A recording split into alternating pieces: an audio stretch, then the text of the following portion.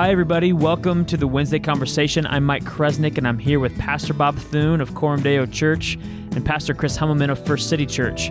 Every Wednesday, we get to sit down and talk about how the gospel of Jesus Christ connects to the questions and issues of everyday life. And today, we're asking the question, does God change his mind? Well, does he? We're going to get into some Bible geek questions. We're just going to hang out in the scriptures for a couple podcasts here. We've done a lot of stuff recently on culture and spent a lot of time talking about current events. We decided, we just want to spend a few podcasts just sort of going deep into the scriptures. I've been preaching the book of Jonah, and this question arises in the book of Jonah because in Jonah chapter 3, when Jonah goes and preaches to Nineveh, it says, when God saw what they did, how they turned from their evil way, God relented of the disaster that he had said he would do to them, and he did not do it. And some of the more loose translations say, even they translate this as God changed his mind about the disaster that he was going to do. And so this is an important question for us to ask, because it certainly does seem that the text of Jonah suggests that God was going to do one thing, and then in response to how the people of Nineveh responded, he chose to do another thing. So that certainly raises the question, does God change his mind? Chris, about 15 years ago, open theism was kind of a hot topic. There were some theologians who said, actually, the future is open. We participate with God in the shaping of the future. God doesn't know the future because the future hasn't happened yet. And so they espoused a view called open theism. There's a number of sort of academic level books that were written about it. It became a real interesting debate for about 5 or 10 years. And they were essentially saying, yeah, we participate with God in the shaping of the future. Your thoughts? So let me ask you a question, though, Bob. Oh, here's my thought. I hate when you answer my questions with a question. Answer your question with a question. Or maybe I'll just tee it up this way. Why does it matter that if God changes his mind? Like, what's at stake in the open theism debate? Well, I think what's at stake is a couple things. Is God unchanging? Can we count on God to be the same yesterday, today, and forever? If he changes his mind, if he sort of adapts to the world as we experience it, what does that suggest then about his character, his nature, his capacity for change? Yeah, well, and one of the things about open theism, I remember reading, I think it was Greg Boyd, was he one of the big, kind of wrote both at a popular level and some academic level stuff, it seemed to be also getting into the question of how do we understand evil in the world and God's relation to it. And if God is powerful and good, it's the age-old question, then why do we have so much evil in the world? And it seems that open theism wants to hold on to the goodness of God and sort of jettison the control of God. And so that, it's a very simplistic way to put it, but those dynamics too of how can we have a good God that is also all-powerful and in control. And so these things are at play too. And if God changes his mind, does that not open up some of the, his interaction with evil?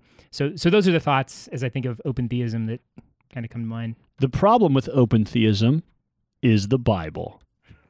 I like to drop lines like that. The problem basically, with all false teaching. The problem with open theism is the Bible says things like God's the same yesterday, today, and forever. God is not a man that he should lie, or the son of man that he should change his mind. The Bible is very clear that God knows the past, the present, the future, that God is outside of time, that God is the creator of time. And so as open theism was sort of one of those flash-in-the-pan teachings that honestly no one even talks about anymore because it was so summarily answered, I think, by good Orthodox theologians. And so... But it did really play with this question, what about texts like Jonah 3, where it says God was going to do this and then he changed his mind?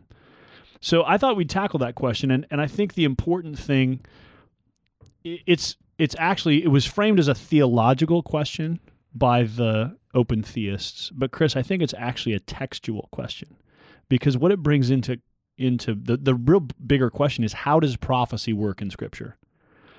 Because we see many times in the prophetic writings, the prophets are warning of things. They're appealing. They're saying, if you don't respond, God's going to, for instance, send you into exile, or God's going to take away the kingdom from you.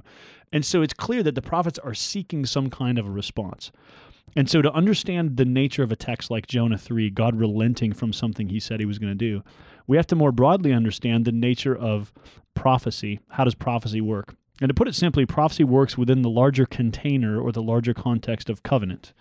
Covenant is the overarching nature of God's relationship with his people. And a covenant is, the simplest way to understand it as we think about even a marriage covenant is, it's a relationship that involves both promise and threat, right? It's an exclusive relationship that involves promise, I'm pledging myself to you, and threat. If you're unfaithful to this covenant, there's curses, there's consequences. And this is the nature of God's relationship with his people. We see him establishing his covenant with Abraham, for instance, in Genesis 15 and 17, and then with Moses at Mount Sinai. And so it's important to realize that the prophets are working within covenantal dynamics. And in the nature of covenant, because it involves both promise and threat, the prophets are doing both of those things. They're promising the people, hey, if you follow the Lord, if you walk with the Lord, if you obey the Lord, there'll be blessing for you. And if you don't, there will be cursing for you. There'll be consequences for your disobedience. And so when we understand that that's the context in which the prophets are working, it helps us make sense of God's interaction with human beings and how the prophets can say, how Jonah can go to Nineveh and say, hey, repent or God's going to destroy you. And then the people repent and God doesn't destroy them. One of my professors in seminary, Richard Pratt, was very helpful to me in thinking about this, and he wrote a paper called Historical Contingencies in Prophecy. And here's his essential point. The prophets always worked with implied contingencies. In other words, every prophecy of Scripture, every prophet who was proclaiming God's word in the Old Testament was working within the framework of contingencies. They were realizing what God plans to do or says he's going to do is open to contingency because of the nature of covenant, because of the nature of God's interaction with his people. And so here's how Pratt frames it. Under the sovereign control of God, which is an important phrase. So he would say, look, we believe in the immutability, the sovereignty of God. Under the sovereignty of God, the choices people make determine the direction history will take. So he very much says we don't want to so emphasize God's transcendence and God's immutability that we remove the reality that within God's sovereignty, he interacts with us using our decisions and our choices and our prayers and our responsibility affect outcomes underneath the sovereignty of God. And he really appeals to John Calvin here. Calvin said it this way: God works through an intermediary, sometimes without an intermediary, sometimes contrary to every intermediary. So Calvin is saying, look, God's free to just do whatever he wants, but usually he works through people, he works through means, he works through our obedience, he works through our prayers and our service to him. And the Westminster Confession is clear about this. All the sort of classic theological creeds and confessions acknowledge the reality that God interacts with us providentially. And so when we see that, we begin to see that the prophets are always working with implied conditions. So let me read you another quote from Pratt's essay. When prophets spoke about things to come, they did not necessarily refer to what the future would be. At times, they proclaimed only what might be. Prophets were attempting to create certain responses in the community by making their predictions explicitly conditional. They spoke of potential, not necessary events. Thus, their predictions warned of judgment and offered blessings in order to motivate listeners to participate in determining their own future. So back to Jonah 3. That's what Jonah's doing, right? He's going to Nineveh. He's saying 40 days and the city will be overthrown. And he's doing that. The reason God's sending him to Nineveh is because God wants to offer the Ninevites an opportunity to respond to that. And the implication is if they respond, there's a different future possible for them. And of course, the king of Nineveh basically says, hey, who knows? Maybe God will be gracious to us. Maybe by repenting, we can stay this sentence of doom that has come upon us. And so it's important for us to recognize as readers of the Bible this contingent nature of prophecy, because it helps us understand how is it that God can say, I'm going to destroy you, and then, oh, actually I'm not because you repented.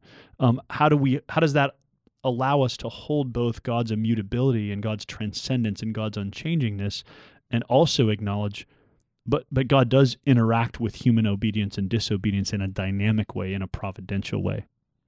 And you see this happen multiple places in Scripture. So here you have Jonah, you have in Deuteronomy 9 with Moses and the people of Israel. You think of Lot and Sodom and Gomorrah. And so you have these moments where the Lord does begin kind of down the road of, hey, I'm going to bring judgments, and then because of the people's repentance, changes his mind. But as you've been pointing out, Bob, there's a couple things that are important to that. One, changing your mind. Well, sometimes that can be implied that somehow God changes.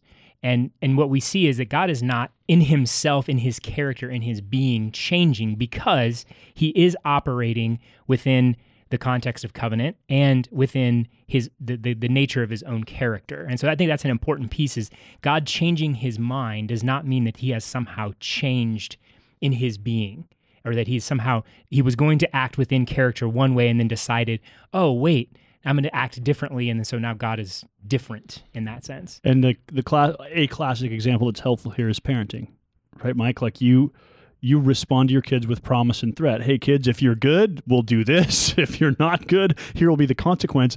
And you do that not because you're planning to shift in your character toward them. You do that because you're setting out before them two paths, and you're saying, hey, I want you to walk on the path of obedience and blessing, but at the same time, you need to acknowledge that there's another route you could take, and that will come with consequences. And we just call that the nature of parenting, because we're teaching our children to conform their will to the kinds of things that we want them to do, and we want them to understand their life involves blessing and curses. There's a certain way you can walk in that brings about blessing, and there's a certain way you can walk in that brings about destruction.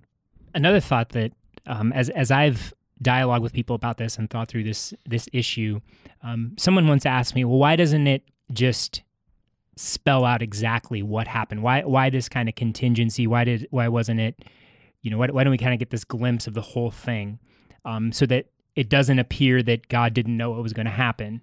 Why can't we just get a clearer picture, so to speak? And when I was dialoguing with this person, one of the important questions that we were going back and forth on is does God just sort of abstractly engage with people in sort of this puppeteering, controlling type way, or is he actually engaging people in history, in their lives, through real events and all of the dynamic aspects of life? And I think that's what Scripture holds out, a God who actually engages people at the level of real decisions, real events, real history, through all the messiness and the twists and turns of life. And so what we're getting is a narration of a God who actually engages us where we are. And so we're not getting abstract theology, we're getting like God actually interacting with people. And so we also have to recognize, like, how is Scripture laying out God's interaction with people? And so, yeah, if we want to kind of pull this up into the level of philosophy and highbrow theology of, God set up these contingencies and he really knew it was going to happen, but he didn't communicate that way. It's like, okay, now we're just getting philosophical and theological in an unhelpful way. So when we have these conversations, it's just helpful, hey, let's just take a step back and recognize how God actually interacts with people and celebrate that for a second. Well, and how he's actually said in Scripture, this is how I'm going to relate. Mike, I'm going to ask you if you'll read Jeremiah 18, 1 through 10, which I think is, in the Old Testament, God's clearest way of stating that he intends to interact with us in this way. It's this sort of, he gives Jeremiah sort of this visual picture and then interprets the picture for him. The word that came to Jeremiah from the Lord: Arise and go down to the potter's house, and there I will let you hear my words. So I went down to the potter's house, and there he was working at his wheel. And the vessel he was making of clay was spoiled in the potter's hands, and he reworked it into another vessel, and it seemed good to the potter to do. Then the word of the Lord came to me: O house of Israel, can I not do with you as the potter has done, declares the Lord? Behold, like the clay in the potter's hand, so are you in my hand, O house of Israel. If at any time I declare concerning a nation or a kingdom that I will pluck up and break down and destroy it, and if that nation concerning which I have spoken turns from its evil, I will relent of the disaster that I intended to do to it. And if at any time I declare concerning a nation or a kingdom that I will build and plant it, and if it does evil in my sight, not listening to my voice, then I will relent of the good that I had intended to do to it. Okay, so there's God explicitly saying, here's the dynamics by which I'm going to interact with people. If I say this and people respond in the way I would like them to, then I'll change my mind, so to speak, relent of the disaster that I said. On the other hand, if I decree something good and they don't walk in obedience, then I won't bring that good to pass. So here's the importance of Jeremiah 18. I think that text suggests that all prophecy is subject to implicit conditions. Basically what God is saying is, look, if I decree something about a nation or a kingdom, and then they respond in a way that's pleasing to me, I'm free to bring about a different set of circumstances, which is exactly what we see in Jonah chapter 3. And what that suggests then is we should read all prophecy with that dynamic, understanding that it's subject to these sorts of contingencies, that it operates within this, that prophecy itself is a warning to people, and that if we heed that warning and respond, we can expect blessing and grace from God. And likewise, that prophecies of good, if we do not walk in obedience, cannot come to pass. And so when we understand prophecy as contingent in this way, within the boundaries of covenant. Okay, so Pratt, one of the things he does in his paper is he says, okay, well, so if this is true, then how come we believe that God would follow through on anything? Like, doesn't this just make it sort of everything's open to interpretation? And he says, no, the grounding that we have here are the promises of covenant. So, for instance, thinking through the Old Testament, God's people knew that he was going to be faithful to his covenant. They could count on the fact that he's going to fulfill the promises to Abraham, Isaac, and Jacob. But as we read the Old Testament, we do see this very interactive dynamic where, based on obedience and disobedience, the kingdom either sort of grows and flourishes, or it seems to shrink and diminish. I mean, this is all the books of 1st and 2nd Kings, right? Or like, this king obeyed the Lord and walked with him, therefore the Lord brought blessing. This king disobeyed the Lord and walked in unfaithfulness and committed idolatry, and therefore the Lord brought judgment on his house. And this helps us understand the nature of why we have this sort of ebb and flow in the Old Testament. Why do we have some seasons where it seems like God's people are really flourishing and thriving? And why do we have some seasons where it feels like things are sort of contracting and shrinking? And so I think that can help us even in understanding the sort of drama of the Old Testament story and how it sort of seems to go back and forth, and God threatening his people with exile and then them responding and him saying, okay, I'm gonna not send you into exile yet, but then them turning back to disobedience and the exile actually coming. And even as we see in the book of Daniel, there's this fascinating passage where Daniel is reading the book of Jeremiah and realizing that God had decreed through Jeremiah 70 years of exile for his people. And so Daniel's praying to God and saying, hey, the 70 years are almost up. Can we count on you to take us back? How do we respond to this? And God sends a messenger to Daniel that says, actually, I'm multiplying it by 7. So it's going to be 490 years. And so we see Daniel interacting with God on the basis of covenant, saying, God, you said you were going to restore us, but I also acknowledge that you said 70 years, and it seems like we've been here 70 years. What's next? What are you going to do? And so he seems to both be counting on God's promise and also living in the reality that I don't know that we've repented the way that you expected us to. I don't know that we've walked with you in the ways that Jeremiah said. And so what does that mean for us and for your people? Something one of my Old Testament professors said in thinking through to kind of help these categories, think of the prophets less as a fortune teller and more as a covenant prosecutor. There you go. Yeah. If we think of the prophets as, hey, all they're doing is speaking about what's going to happen, we're making predictions, that's not the role. The prophets actually came in and sort of prosecuted the people, calling them back to the Lord, say, hey, here's the covenant God made with us. If we repent, he's going to save, and there's going to be a redemption here. But if we persist in our sin, this is what's going to happen. And so we even have to sort of shift our view of what the prophetic role was in the Old Testament. Otherwise, we may get a little skewed on how we understand the things that they're saying. That's been really helpful to me, that distinction between foretelling the future and sort of being a prosecutor of in a legal sense. Now, here's where Pratt goes with this that's going to tweak some listeners. He says, if that's the dynamic by which prophecy works, that's also the dynamic by which prophecy works in the book of Revelation in the New Testament. And so when we're coming out of this era of everybody being fascinated about end times and when's everything going to happen and when's the Antichrist get installed and when does the temple get rebuilt and all this stuff, and Pratt just says people who treat the prophecies about the future that way are not being faithful to what prophecy is. He has this great line: we should be less concerned with foreknowledge of the future and more concerned with the formation of the future. And so he really wants to use this idea of contingency and prophecy to pull us into a sense of responsibility and saying, look, how the people of God act in the here and now, in the right now, actually affects God's plans for the world in some meaningful way. How do we know that? Because we have the Old Testament. So that should lead us then, instead of speculating about like what's going on in the Middle East and how does North Korea fit in and all that, what we should be asking is, what are books like Revelation mean for us? How should the church be responding in repentance, hope, faith, obedience, mission? That therefore we're walking in ways that would seek to bring about the purposes that God has decreed for the world, rather than just sitting back and sort of waiting for the curtain to fall and the next act to begin, which I think is really fascinating, because it just, when Dr. Pratt first sort of unpacked this in a class, it sort of, I just was like, I've never even thought about that before. Like, that changes how I think about prophecies about the future, prophecies that are still to come. Here's a quote from the last piece of Pratt's essay. The fatalism of popular approaches to prophecy should be replaced by piety and activism, intent on avoiding judgment and securing blessing. If we believe that human responses to biblical predictions affect the ways in which the future unfolds, we should make certain that our responses direct the future toward divine blessing.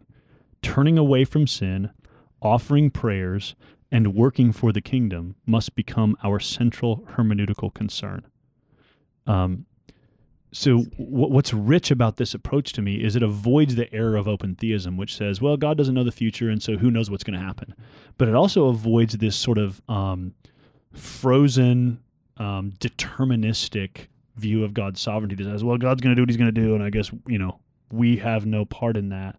It helps us see that underneath the sovereignty of God, human responsibility is meaningful and brings about certain realities in the world that God uses means to bring about his divine ends, is really what we're saying. And so it makes me, every time I think about this stuff, it makes me challenged about, okay, how should my prayer life be affected by this? Like, if prayer is one of God's means of bringing about the future that he wants, then this means my lack of prayer actually matters. And my faithfulness in prayer actually matters. Same thing for things like church planting and mission, right? If the flourishing of the church depends in some part on our faithfulness to be obedient to the call that God's given to go into all the world and preach the gospel, well, that's a meaningful invitation for us, rather than just sort of sitting back and going, well, I mean, if it happens, it happens, and if it doesn't, it doesn't. It just means that our best ingenuity, our best service, our best giving of ourselves for the kingdom's purposes is a meaningful way of responding to the scriptures and of responding to the work of God in the world. And this goes back to what I was saying earlier. This is God's invitation and God's way of entering into history, into our real world, and interacting with us in a real way. And so, to some degree, kind of thinking at this at a high level theology, and kind of wrestling through some of the aspects of, God's sovereignty and his providence and his omniscience and foreknowledge, like that can be beneficial to some degree.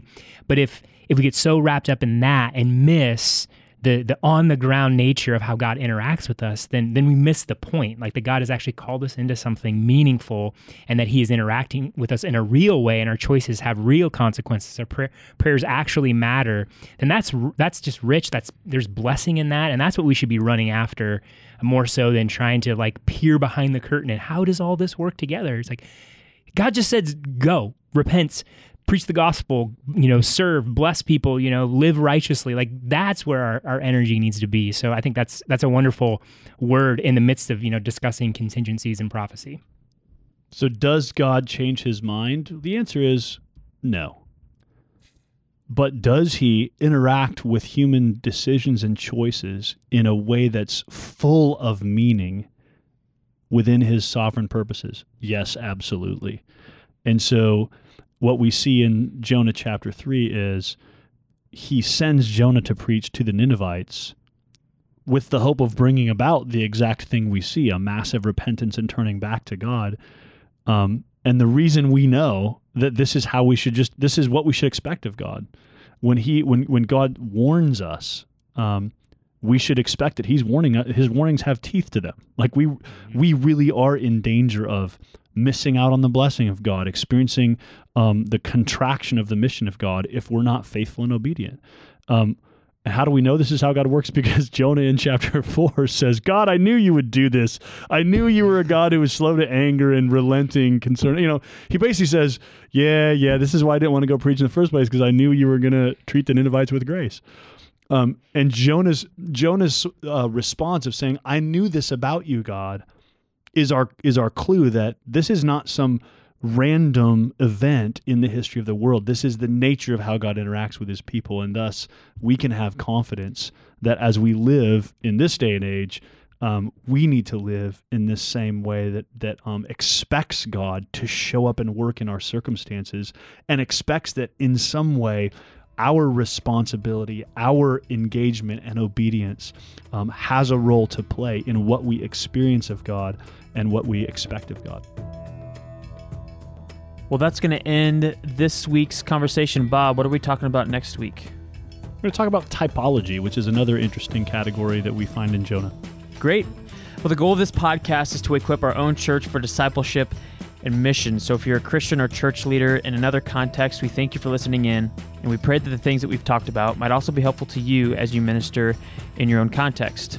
And we hope that you join us next Wednesday for another Wednesday Conversation.